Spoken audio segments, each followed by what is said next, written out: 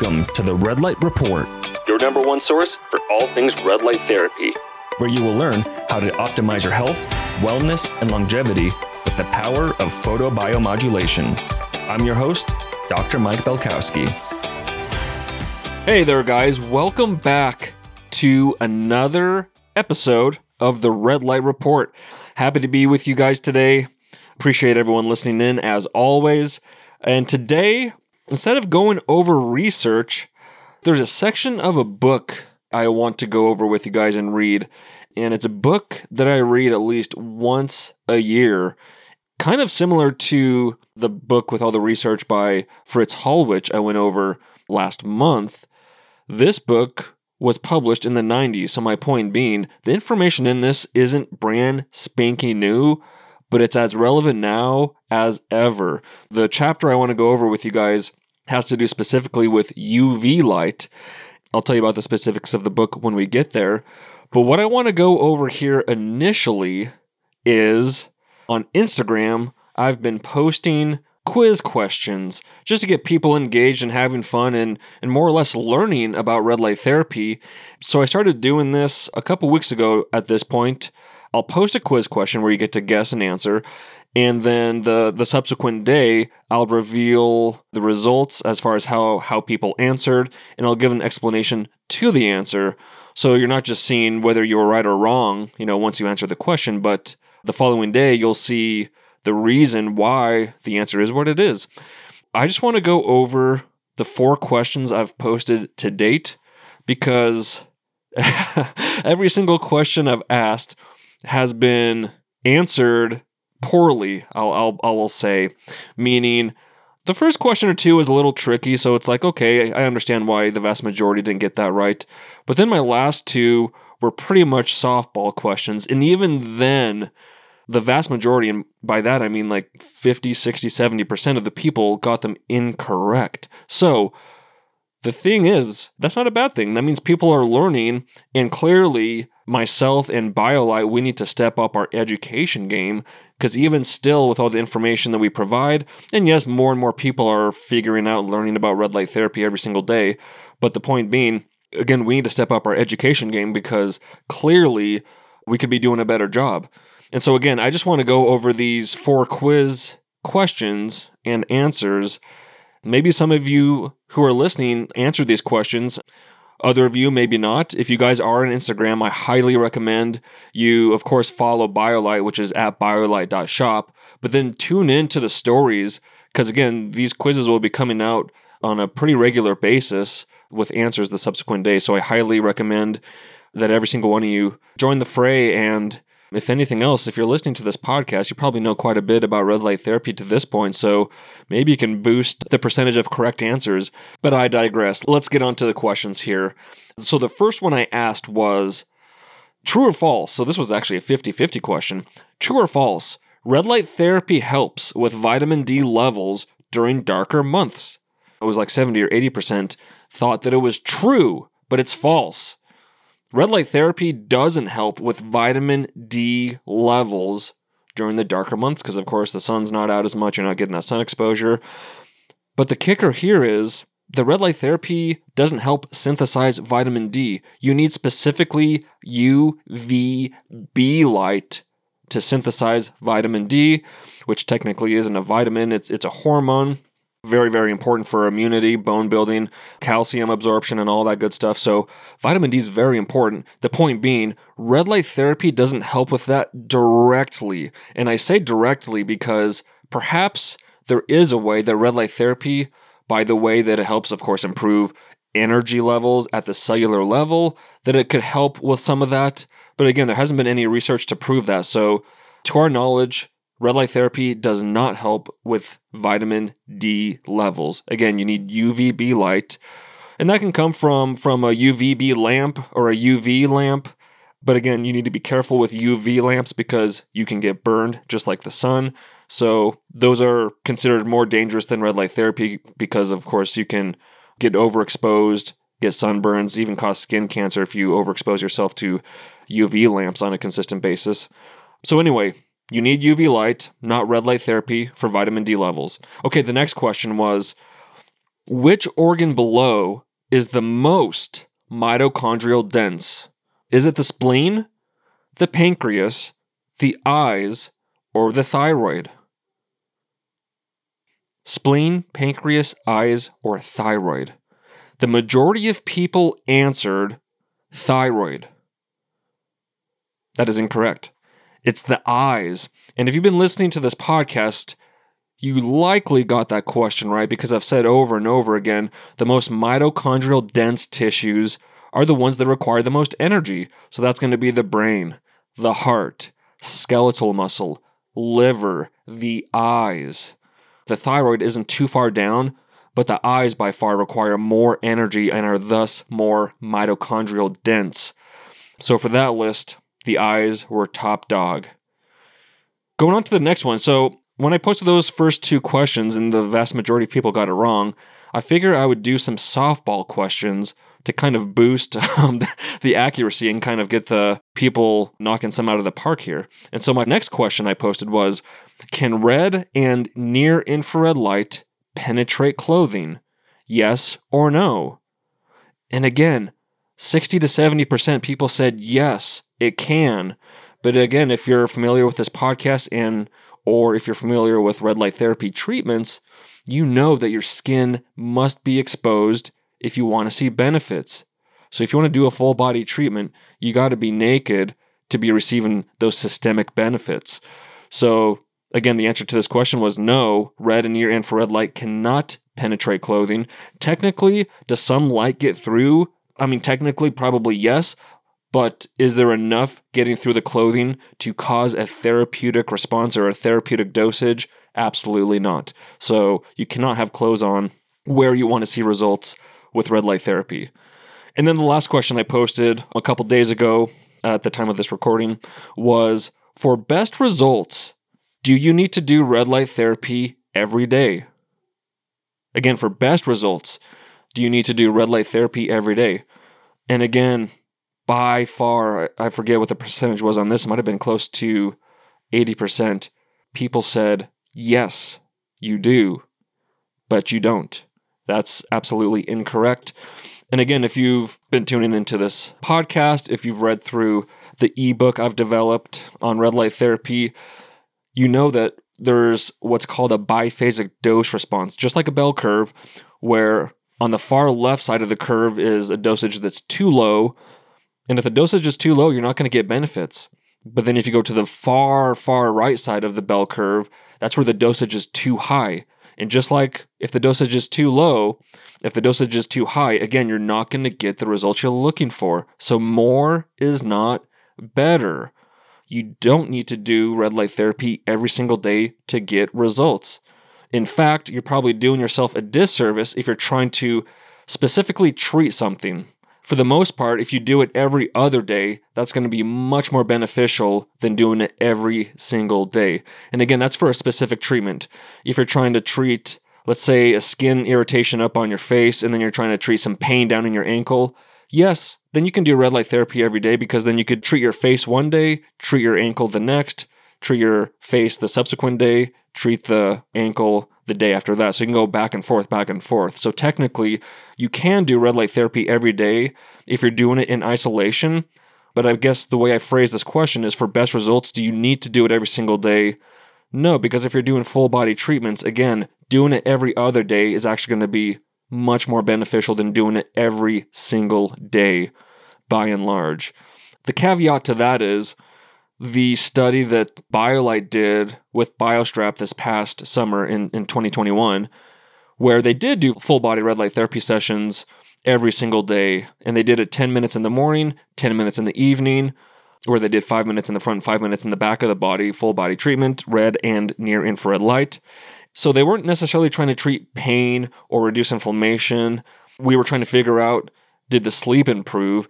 And as a byproduct of that study, we actually found out that every single time that someone did a 10-minute treatment with red and near infrared light full body, they actually increased their parasympathetic nervous system by about 120%. So that's not to say that you shouldn't do red light therapy every day. Of course, it depends on what you're going for. I should clarify, by increasing your parasympathetic drive, you're actually decreasing your stress because you're tapping into that rest and digest part of your nervous system versus the sympathetic part of the nervous system, which is fight or flight, meaning you're on the go, go, go. Cortisol levels are high, and that's associated with stress. So being able to tap into your parasympathetic nervous system, whether it's deep breathing, meditation, red light therapy, now we know, can help you tap into your parasympathetic nervous system. And of course, you can do those in combination with each other. But my point being, and this has turned into quite the rabbit hole on this quiz question, the point being, you can do red light therapy every day if your intention is to reduce your stress. Just like that, BioLight study showed, 10 minutes full body, increase your parasympathetic drive by 120%. So that's amazing. But if you're looking for the proposed benefits of red light therapy, which is reducing inflammation, improving circulation, optimizing mitochondrial health, then you shouldn't be doing it every single day, because just like exercise, while exercise is good overall, if you do it every single day, you're not allowing your body to recover and to adapt to the stresses you put upon it with your exercise. And so light, believe it or not, is a stress. It causes a hormetic response where it has to adapt to the stresses of the light, red and near infrared light, and then build up the cells stronger, make them able to produce more energy. So again, if you're doing it every single day, just like if you exercise hard every single day, you're not allowing your body to adapt and utilize that hormetic response for its benefit. So just keep that in mind. That was the point of that question. But just like that caveat, if you're doing it for stress, by all means, do your 10 minutes a day, help, reduce your stress and drive up your parasympathetic tone. And now for the book portion of this episode. This is a book I'll read once a year at least because the information is so impactful and there's just so much of it that's a good reminder of how powerful light, full spectrum sunlight, getting light into your eyes is. And so the book is called Light, Medicine of the Future by Jacob Lieberman, who is a doctor of optometry and a PhD. And again, as a reminder, this book was published in 91, and he has another book that's more recent that I'll probably dig into in future episodes. But for the purpose of this solo-sode, I just want to go over a quick excerpt from the foreword by a particularly special person, and then I want to go over a chapter that talks about UV light. So here we are, it's in February, and depending on where you are in the world, latitude-wise, you're probably not getting a lot of UV light exposure, and or as we turn into spring here, and especially summer, we will be getting much more UV light exposure. And so I kind of want to debunk some of these myths that we have surrounding sunlight and how we have to protect our eyes and how we have to protect our skin. And while that is surely the case for some people, and I'm not saying to never protect your eyes or never protect your skin, I think we've been swinging the pendulum too far away from nature and have become, quote unquote, overprotective of our body as it relates to sun exposure. And so again, I think this chapter today will help hopefully make you think twice, or at least have you kind of question the status quo in today's modern world of always, putting on polarized sunglasses and lathering up with who knows what type of toxic, suntan lotion or sunscreen, what have you. And so again, I think Dr. Lieberman will be able to portray that very succinctly. But in the foreword here, I do want to start with that because it's a foreword by Dr. John Ott. And Dr. John Ott wrote books on light in the 70s and 80s, and I think even 60s. He's one of the true pioneers of light and how it affects health. I believe he was a cinematographer or a videographer for Disney, and so he would be taking videos of plants, and during this time, he noticed how, depending on the light that the plant was getting, it would change its health or the way it grew or the way it was even facing. Then he went really deep into different type of light exposures, whether it was dark or blue or red or more UV, different types of greenhouses and whatnot. And so Dr. John Ott got really deep into light. in the mid-1900s and the latter part. So this foreword by him is pretty powerful. I'm not going to read the whole thing because it's relatively lengthy, but I will read this one part, which will be a pretty good segue into the chapter about UV light. So again, this is from Dr. John Ott. And again, he's considered a pioneer in the field of photobiology. So he goes on to say, life on Earth evolved under natural sunlight and has existed for quite some time under the full spectrum of light that it contains. Many prehistoric tribes and even entire civilizations worshipped the sun for its healing powers, using its full spectrum of light to treat physical and mental problems, a practice known as heliotherapy. Yet, modern scientific medical research now claims that sunlight is hazardous to people's health, and all sorts of special eyeglasses and sunscreen lotions are marketed to give complete protection. Major financial interests have come into play, sometimes making the truth even more obscure. Unfortunately, the natural heliotherapy of the past has been replaced by many artificial approaches such as chemotherapy. It seems as though many of today's therapies are in some ways like taking a magic pill. They will either eliminate the symptoms or numb the senses sufficiently so that the problem won't be noticed anymore.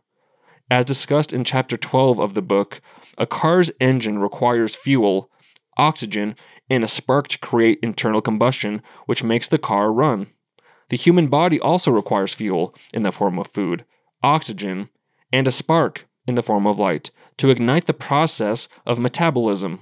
If the ignition system of the car is not functioning properly, fuel additives will not solve the problem.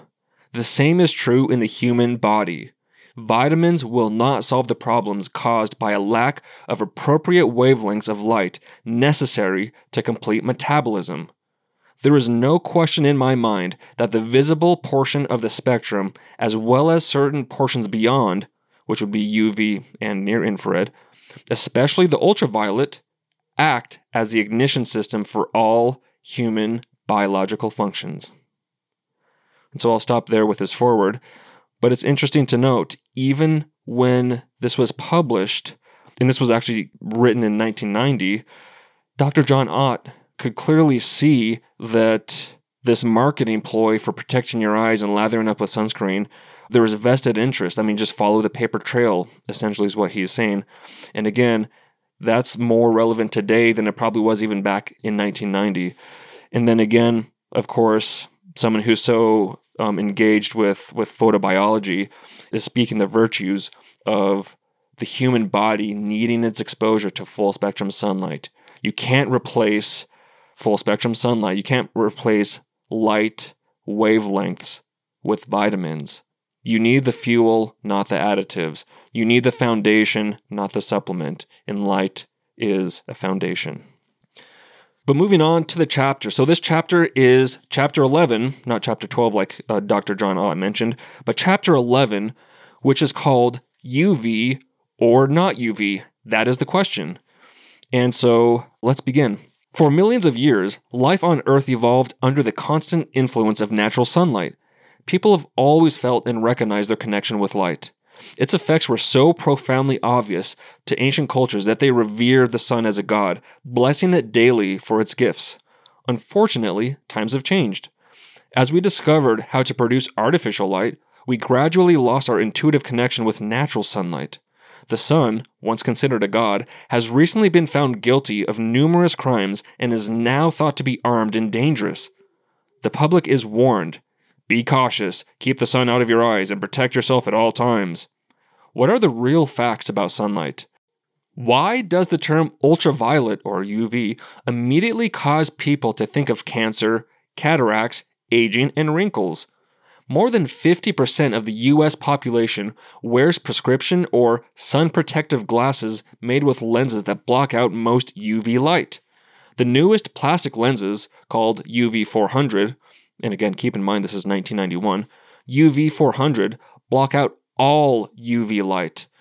There are now even eye drops being clinically evaluated that block out 98% of the UV light. In suntan lotions, sun protection factors SPF 6, 8, and even 15 are no longer considered adequate protection against UV rays. SPF 25 and 30 are now recommended for complete protection. This blocking of ultraviolet rays may severely weaken the body's defenses, and he writes that with an exclamation point. I'll read it again. This blocking of ultraviolet rays may severely weaken the body's defenses. According to photobiologist Dr. John Ott, there are strong indications that UV light through the eyes stimulate the immune system. There is no question that UV light in large amounts is harmful. However, in trace amounts, as in natural sunlight, it acts according to Ott as a life-supporting nutrient that is highly beneficial. Is it possible that science has gone off too far? This may be one of the biggest blunders science has made in the last 50 years. And then going into the different kinds of ultraviolet radiation. So sunlight contains large amounts of ultraviolet or UV radiation.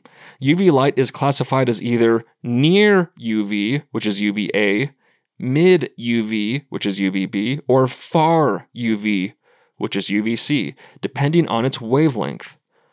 Near UV, directly adjoining to the violet end of the spectrum, of visible light spectrum, is responsible for the tanning response in humans, which would be UVA. Mid UV, which is UVB, seems to activate the synthesis of vitamin D and the absorption of calcium and other minerals. Far UV, which is UVC, which is mostly filtered out by the Earth's ozone layer, is germicidal, killing bacteria, viruses, and other infectious agents. Today, virtually all sources of ultraviolet exposure are seen as detrimental to humans.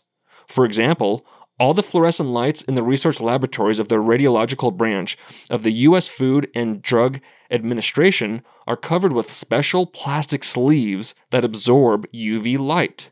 The agency does not want its employees to get a trace of that quote-unquote deadly ray.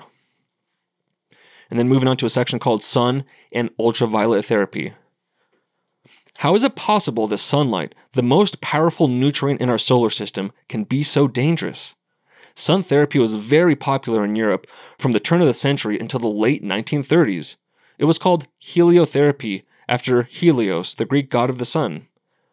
One of the famous practitioners of sun therapy was a medical doctor named Auguste Rollier, who was the director of a sun therapy clinic in Lyson, a town high in the Swiss Alps. He attributed the therapeutic action of the sun to its invisible ultraviolet rays. Dr. Rollier, whose clinic was 5,000 feet above sea level, favored the highest mountains because the air is transparent and easily traversed by the sun's rays, which pass through without absorption. Dr. Rollier knew that his patients would get the best results if they received the highest amount of ultraviolet light. He got such incredible results at his clinic that he published a book on his method.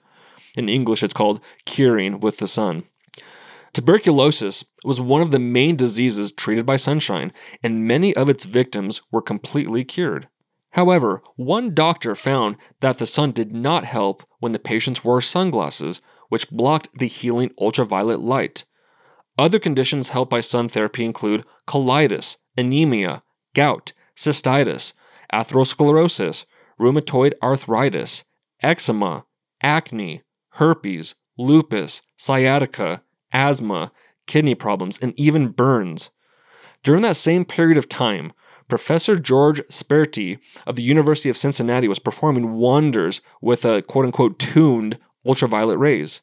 Considered one of the world's authorities on UV at that time, Sperti developed technology that could variably adjust UV rays in order to put vitamin D in milk, tan skin, kill germs, and perform any number of other applications. By the mid-1930s, sunbathing and ultraviolet therapy had become known as the most effective treatments for many infectious diseases. In 1938, however, penicillin was discovered and science rushed into the new world of pharmaceuticals. Drugs became big business. Sun therapy became as poorly thought of as snake oil and was generally forgotten except by a handful of individuals. And so that last paragraph is extremely important because that was kind of the dawn of technology and all these wonder pills, if you will, and brush aside these holistic, quote-unquote, alternative, natural healing remedies. While these healing remedies of the natural sort may have taken longer, yet led to effective and efficacious results, they weren't as quick as some of these vaccines or antibiotics or pills. People want the quick result, which is not always the best or safest in the long run. And so again, 1938, penicillin comes onto the scene, and then things like sunbathing get thrown to the back and eventually is cast down upon. And here we are today in 2022. And for the most of us, we think of, a moderate amount of sun exposure as potentially a bad thing, or we should fear it. So just keep that in mind. Look back at history to see why we believe what we do today, because you'd be surprised what history teaches us. And when I specifically get into these books by Dr. John Ott, you'll see that I think it was one or two specific scientific pieces of research that were poorly done, and they weren't even done on humans, demonstrated that UV light is toxic and bad for us. And I believe it was done on pigs, and it was done with one spectra of UV light. I won't go down that rabbit hole today, but just keep in mind that it's healthy to question the status quo. It's healthy to have some critical thinking and wonder why certain aspects, especially when it comes to health and wellness, just like Dr. Ott was alluding to in the foreword, follow the paper trail. There's ulterior motives typically at hand when certain things are being marketed heavily. And, today we're talking about light, but then, golly, we can get into Bluetooth and Wi-Fi and now 5G. And again, just follow the paper trail.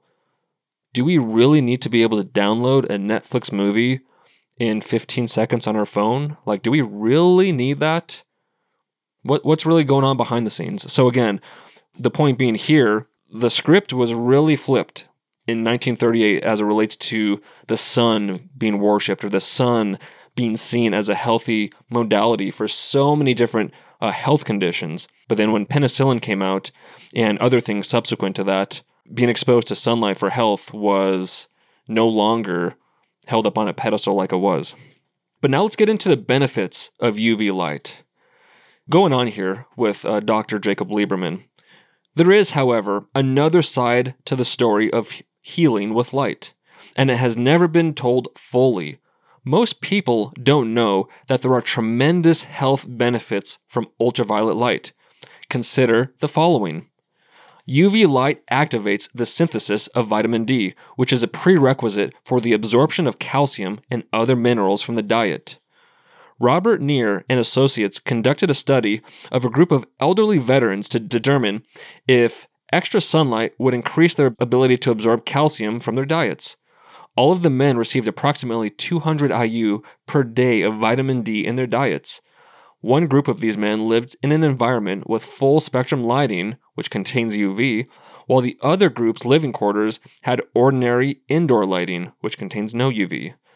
The group that received no UV had a 25% decrease in calcium absorption, while the group receiving UV had a 15% increase. In other words, the group receiving UV absorbed 40% more calcium from their diet than their counterparts who received no ultraviolet exposure. Number 2, UV light lowers blood pressure. It was first noticed in the early 1900s that UV radiation from the sun lowers blood pressure in both normal individuals and those with elevated blood pressure. In fact, in one study, people exposed to just one treatment of ultraviolet light noticed a dramatic lowering of their elevated blood pressure. They found that the effect lasted from 5 to 6 days. Number 3, UV light increases the efficiency of the heart. At the Tulane School of Medicine, Dr. Raymond Johnson exposed 20 people to ultraviolet light. In 18 of the 20 people tested, their cardiac output increased an average of 39%. In other words, their heart became stronger and pumped more blood. Number 4, UV light improves electrocardiogram or EKG readings and blood profiles of individuals with atherosclerosis, which is a hardening of the arteries. In one study, 169 Russian patients with cerebral atherosclerosis received treatments with UV light. A 1-year follow-up indicated that all patients had an improvement in cerebral circulation, were back at work, and reported feeling better. Other studies have shown similar results. Number 5, UV light reduces cholesterol. And we can go back and forth about cholesterol, but for the sake of this, let's just keep on moving.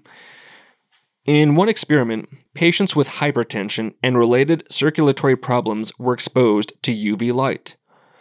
2 hours after the first exposure, 97% of the patients had almost a 13% decrease in serum cholesterol levels. Within this group, 86% maintained that level 24 hours later. It should also be noted that the other types of fats implicated in heart disease, such as fatty acids, mono, di, and triglycerides, are also reduced by exposure to UV radiation. This probably occurs because the body requires UV light to help break down cholesterol. Number 6, UV light assists in weight loss. Farm animals living outdoors don't fatten as easily as those living indoors. This has also been confirmed in studies in which animals exposed to UV light lose weight. This effect is thought to be caused by the fact that UV stimulates the thyroid gland, which increases metabolism and thus burns calories. In the 1930s, Swiss sun therapists found that their clients had well-developed muscles and very little fat, even though they had not exercised for months. Similar conclusions are mentioned by Dr. Zane Keim in his book, Sunlight. Number 7, UV light is an effective treatment for psoriasis. Reports from the National Psoriasis Foundation indicate that 80% of those suffering from this skin disease improve when they are exposed to UV light. Number 8, UV light is an effective treatment for many other diseases. UV light has been found to be very effective in killing infectious bacteria, including several forms of tuberculosis bacteria. In 1993, F.H. Crutzen, in his book Light Therapy, lists approximately 165 different diseases that have been treated with UV light. The Russians and Germans routinely use UV light to combat black lung disease in miners. Russian doctors believe that the UV light helps the bloodstream to remove the dust from the workers' lungs, as well as general infectious diseases in schools and workplaces. In other studies, patients with severe asthma have been able to breathe freely after treatment with UV light. Number 9, UV light increases the level of sex hormones. In a study at Boston State Hospital, Dr. Abraham Meyerson found that ultraviolet light increased male hormone levels by 120%. Ultraviolet light also increases the level of female hormones. Another medical laboratory found that estrogen has a sharp peak of absorption in a portion of the UV range at 290 nanometers that many people claim is dangerous and not needed. However, this finding indicates that estrogen is most efficient when a woman is exposed to UV wavelengths. Number 10, the last one here, number 10. UV light activates an important skin hormone. Researchers from the University of North Carolina have shown that solatral, a hormone in the skin, works in conjunction with the pineal hormone melatonin to control the body's responses to sunlight and darkness. Solatral, believed to be a form of vitamin D3, works with melatonin antagonistically to generate changes in mood, circadian rhythms, and seasonal reproduction. Produced by the action of UV light, solatral influences many of the body's regulatory centers as well as the immune system. The findings of these researchers might help to explain the connection between sunlight and human health. So there you have it, 10 benefits of UV light. We're not even talking about red light therapy anymore. UV light, the demonized wavelength. So it's much more than just tanning your skin or even just vitamin D synthesis. Again, I'll run down the list one more time, just the benefits. So it activates synthesis of vitamin D, lowers blood pressure, increases the efficiency of the heart, improves ECG or EKG readings for blood profiles for individuals with atherosclerosis. UV light reduces cholesterol, assists with weight loss. UV light can be effective for the treatment of psoriasis. This one is very general, but is effective for treatment of many other diseases. And in that book, F.H. Crutzen lists approximately 165 diseases that UV light can help treat. UV light increases the level of sex hormones, and UV light activates an important skin hormone, solatral. So pretty wild to think all of those benefits we're all missing out on when we cover up in clothing, hats, sunglasses, sunscreen, and so on and so forth. So many health benefits. So many, and what are the downstream effects of not realizing those benefits? I mean, that's just kind of the tip of the iceberg. So again, I hope this is more food for thought that there is benefits. There's many benefits to getting UV exposure that you don't need to be slathering on suntan lotion right away. I'm not promoting sunburns by any means, but you should be able to expose your skin, expose your eyes to UV light long enough to get just that kiss of redness. You don't want to go into that sunburn, but just where you start to get that little blush and then start covering up or then start protecting.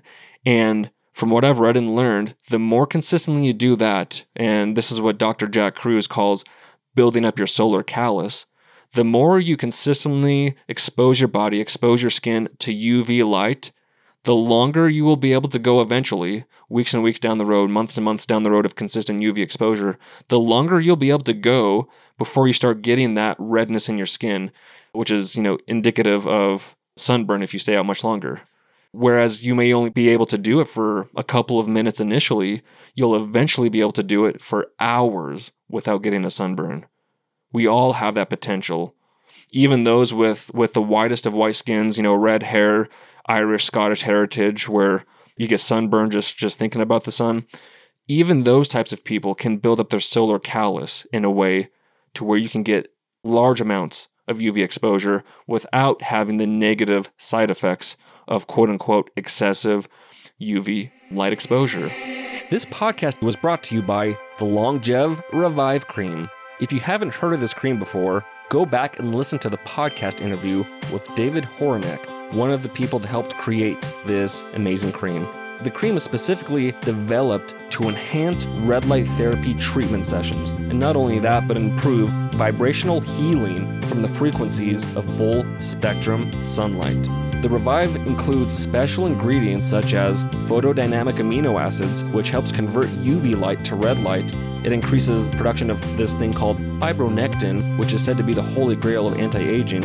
And then there's astaxanthin, which has been shown in clinical studies to increase skin moisture retention, and elasticity. There's turmeric, which contains an antioxidant, anti-inflammatory, and antimicrobial properties. There's copper peptides, which also has antioxidant, anti-inflammatory effects. C60 has high antioxidant power to prevent skin aging, 172 times more than vitamin C. And then there's also geranium rose, shungite, humic acids. And most of these ingredients are organic and they're all high quality. So if you want to check this cream out, go to longev.com, that's LONGEVV.com, or you can also find it on biolight.shop, that's biolight.shop. And you got to think that a lot of our modern day lifestyle habits have accentuated these sunburns and the negative side effects of UV exposure, by and large because we're rarely outside. I think I talked about this one of my previous podcast guests, but we've basically become weekend warriors when it comes to sun exposure. Because if we're working that Monday through Friday job, let's just say it's that 9 to 5, you wake up in the morning, you eat your breakfast, you drive to work, you drive home, and when you get home, it's dark. And rarely, if ever, do you get any full spectrum light exposure, except when you're walking from your house to your car and from your car to work. But that's not going to build up your solar callus. That's not going to lead to the 10 benefits I just listed off with UV exposure. So back to my point here, if you're working Monday through Friday and then you're going outside for your hikes Saturday, Sunday, or you're out playing your sports and playing softball and whatnot, getting sun exposure 1 day of the week or 2 days of the week out of 7 is not going to build up your solar callus. It needs to be something where you're getting it on a daily basis or darn near every day. Because again, just like red light therapy, you do need to allow your body to recover. But my point here is we all have the innate ability to build up our solar callus and thus receive the many, many benefits of UV light without sacrificing or becoming, prey to excessive UV radiation. But moving on here, the next section is called Still, is UV beneficial or harmful? And it goes on to say, Dr. Ott is the first to agree that too much UV light is bad, but he says, we quote, "We need a basic amount to support life and maintain a healthy immune system." He adds, "All wavelengths of sunlight are beneficial." His analogy is that giving too much oxygen at birth can blind a baby. However, he says, "It would be foolish to jump to the conclusion that oxygen is hazardous to your health and that you would live without oxygen. Yet this is exactly the conclusion that is drawn with ultraviolet light. If you put your hand in the furnace, it is going to get burned. But this doesn't mean you avoid the heat completely and keep your house at absolute zero. The public has to understand that light is a nutrient, just like a vitamin or a mineral.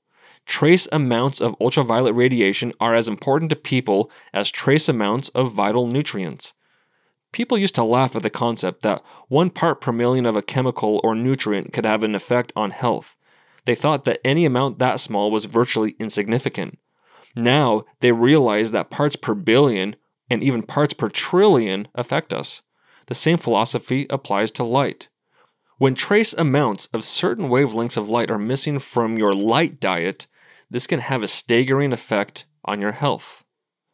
And then the next section here is called UV Studies That Created a Climate of Fear. In 1981, a study was conducted at the Medical College of Virginia in Richmond, the conclusions of which have always seemed questionable to me, the author Dr. Lieberman. Monkeys were tranquilized, then their eyelids were pried open with lid clamps.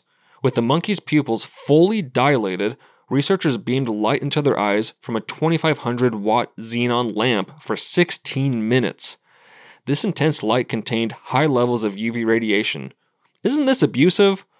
Although the results of the study showed that there are some retinal damage, it is hard for me to imagine that the researchers could have concluded anything else. They gave these monkeys a highly abnormal exposure to UV light that would never happen in real life. In real life, monkeys' pupils and eyelids would naturally adjust to protect their eyes, just like the pupils and eyelids of humans do. Another argument science makes against ultraviolet light is that it causes cataracts. The same kinds of studies on laboratory animals concluding that UV light causes retinal damage are frequently used to conclude that UV light also causes cataracts. Of course, the eyes in these studies were damaged. Did they expect vision to improve? Similar studies in which the skin of animals is repeatedly burned with high levels of UV light also have been done to quote-unquote prove that the ultraviolet light causes skin cancer.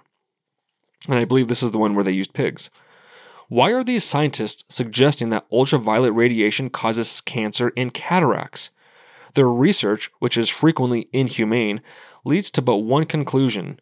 The abuse of animals in their studies causes cancer, blindness, and death.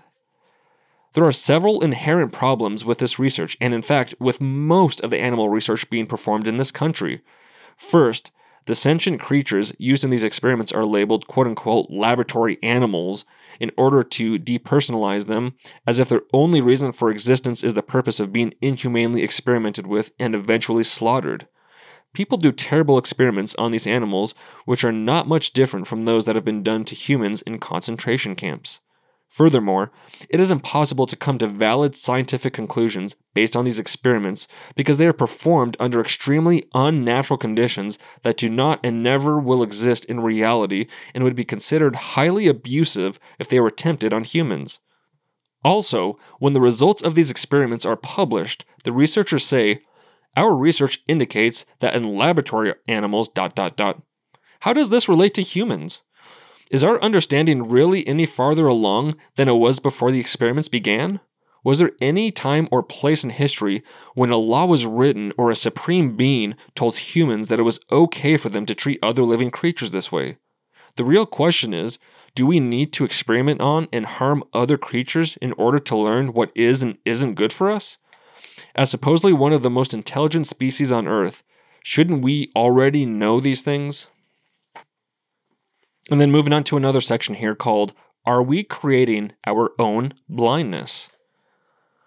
With all of the current propaganda on the wearing of sunglasses with UV 400, ultraviolet blocking lenses, is it possible that we are unknowingly contributing to the increased incidence of blindness and eye disease in this country? Material has come to light, pun intended, I'm sure, indicating that certain studies that have been done on the negative effects of UV light may have been based on erroneous premise. In a recent article entitled Light and the Aging Eye, Professor John Marshall of the University of London states that the body is made up of two distinct cell systems. One system consists of cells that constantly renew themselves by undergoing cell division, for example, the cornea, skin, and otherwise, while the other system consists of non-dividing cells, such as the brain, retina, and so on. Organs made up of dividing cells are, we might say, constantly reborn, while organs formed from non-dividing cells maintain the same cells throughout the entire lifetime of the individual. As an example of a non-dividing cell system, Dr. Marshall refers specifically to the photoreceptors, which are the rods and cones, and pigment epithelium cells of the retina. He suggests that certain degenerative eye diseases are probably the direct result of what he considers to be these non-replenishable cells absorbing an excess amount of radiation, specifically UV, over the lifetime of the individual. However, since light has such a profound effect on the biological functioning of the body, it must therefore also have a profound effect on the functioning of each individual cell within the body. The eye is not only a window for light energy to traverse on its way to the brain, but the components of the eye, for example the cornea and retina, must also be using the direct energy of light to stimulate and regulate the functioning of their cells. In fact, 25 years ago, Dr. John Ott, working in conjunction with the research department of the Wills Eye Hospital in Philadelphia, made a sequence of time-lapse microphotographs that highlighted a previously undiscovered phenomenon. While studying the pigment epithelium cells of rabbits' eye through different colored filters customarily used in the phase contrast microscope, Ott noticed that the color of the filters used to view the cells significantly affected the biological responses within the cells themselves. Further, Ott noticed that these cells would divide only if low levels of ultraviolet radiation were projected onto them. It thus appears clear that pigment epithelium cells do divide under the right conditions, which require the presence of ultraviolet radiation, and that Marshall's statements are based on an inaccurate premise. This may be due to the fact that most microscopes typically do not contain ultraviolet radiation in their light sources, nor do most laboratories have ultraviolet in their general lighting. It further appears that the typical American indoor lifestyle, coupled with our excessive use of sunglasses, might be blocking out the UV radiation necessary for normal cell division, thus resulting in certain degenerative eye diseases such as macular degeneration. So rather than ultraviolet radiation contributing to such diseases, they may instead be the result of the lack of it. And I have that underlined in the book, so I'm going to read it again. So rather than ultraviolet radiation contributing to such diseases of the eye, they may be instead the result of the lack of it. So when I've said multiple times on podcasts, consider discarding or significantly decreasing the use of your polarized sunglasses. This is why. Moving on to another section called Current Beliefs About Skin Cancer. Today, most people equate skin cancer with ultraviolet light. The two are virtually synonymous. There are certain published facts regarding the UV radiation and cancer, such as skin cancer occurs most often on the parts of the body most commonly exposed to the sun, which are the head, neck, arms, and hands. There is a higher incidence of skin cancer in lighter-skinned people, especially those working outdoors. Animal experiments have shown that larger than normal doses of UV over short periods of time are a factor in the development of skin cancer. It is believed that chronic overexposure to UV light with the subsequent sunburning is a contributing factor to the development of skin cancer in 90% of the cases. As the skin is burned, free radicals are formed that are responsible not only for much of the damage involved in burning, but also for the actual aging of the skin. If uncontrolled, These free radicals can cause DNA damage, which may contribute to the development of skin cancer. It should be noted that free radicals are normally kept in check by enzymes, some vitamins, and minerals. Skin malignancies are more prevalent in tropical and subtropical latitudes. And then moving on to a section right after it called Changing Beliefs About Skin Cancer. It goes on to say, on August 7th, 1982, the British medical journal Lancet published an article that went completely against the prevailing scientific position on the relationship between skin cancer and the sun.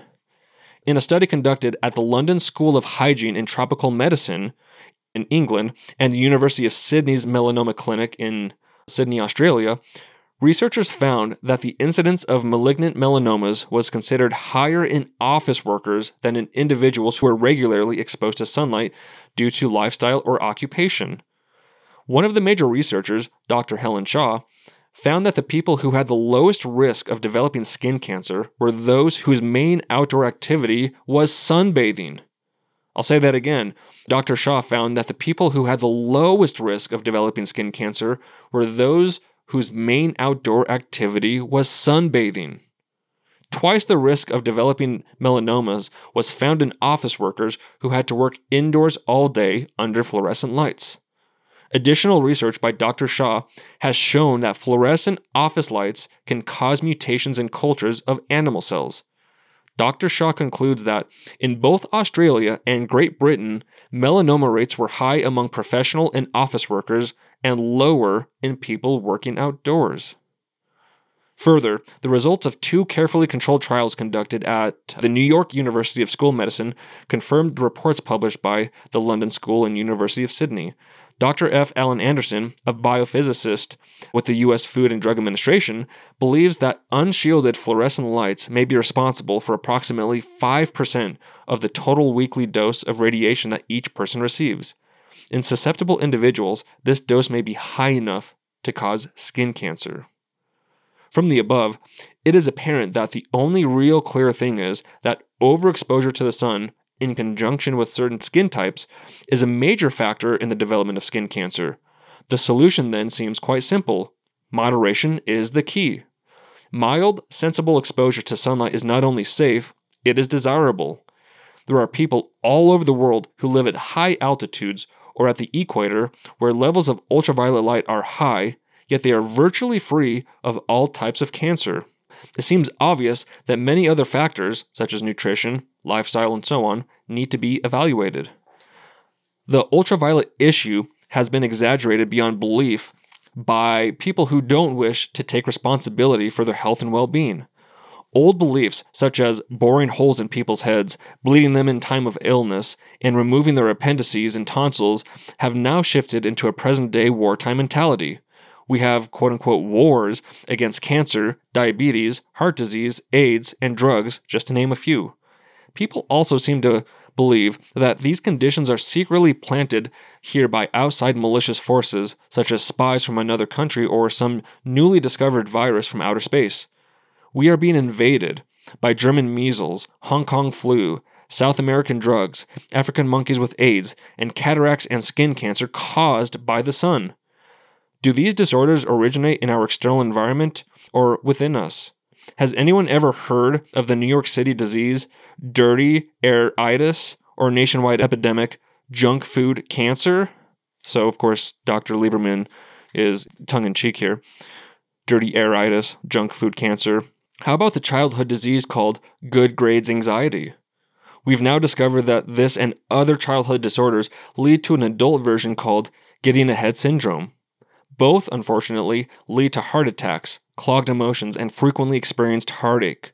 We are living in a society populated by victims who are constantly at war with innocent outside sources that are only accomplices to their own self-inflicted crimes. When will we take responsibility for the conditions of our lives and recognize that there is a consequence for every action? Isn't it our chronic impatience that creates many of our problems today? We have to eat fast food, fast cars, fast suntans, and fast-proof our scientific theories. Once again, we need to look inside ourselves for the answers, rather than constantly pointing a finger at something out there that is out to get us. This last section here of the chapter are some recommendations. So the first one is sunlight. Spend a portion of each day, at least 1 hour, outside regardless of the weather. Even being in the shade or on a screened porch is fine. Anything that can be accomplished outdoors should not be indoors. Taking a walk is a nice way of spending time outdoors, while also taking time to breathe in nature and its beauty. Unless it is an extremely sunny day that feels too bright, don't wear sunglasses, prescription glasses, contacts, or suntan lotion. Removing your glasses and contact lenses will not only allow you to receive the benefits of natural light, it may also improve your natural eyesight as long as you don't strain to see while your glasses are off. You can stay in the sun longer than an hour, but you should work up to it gradually. Don't overdo it. Avoid exposure between the hours of 10 a.m. and 2 p.m. Also, never look directly into the sun. This can damage your eyes. If you are taking a drug that reacts to light, check with your doctor before going outdoors. While indoors, sit by an open window, if possible, or at least by an unshielded closed window. This will provide you with full visible spectrum of light, including the UV if the window is open, as well as its natural intensity while providing a view of the outdoors, which is relaxing to both the eyes and the mind. Recommendation 2. Sunglasses. If you must wear sunglasses, consider wearing neutral gray ones. The neutral gray will reduce sunlight intensity in a balanced manner better than other available tints. Trendy colors such as pink, blue, and red are not recommended. Number 3. Glasses. If you must wear prescription glasses, ask your eye care specialist about UV transmitting lenses. They have to be specially ordered. These are not recommended after cataract removal. If other eye diseases exist, consult your doctor. Number 4. Contact lenses. Tinted contacts can cause just as many problems as sunglasses, especially the new cosmetic contact lenses that come in assorted colors. They may look good, but your eyes receive highly unbalanced light. Brown and pink are the worst colors. Although the eyeglass and contact lens industries means well, their knowledge of the light's relationship to health is minimal. Most contacts totally block the ultraviolet B part of the spectrum. Some colored contacts have a clear area in the center, but this still blocks UV light.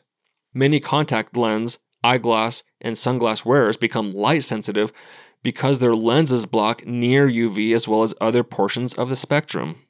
And keep in mind, again, that Dr. Jacob Lieberman is a doctor of optometry, so when he's suggesting these things with sunglasses, glasses, and contact lenses, he's definitely a source to trust. Recommendation number 5, UV transmitting plastic windows. Consider installing this type of window in your home instead of regular glass. It is made of either plexiglass or acrylite.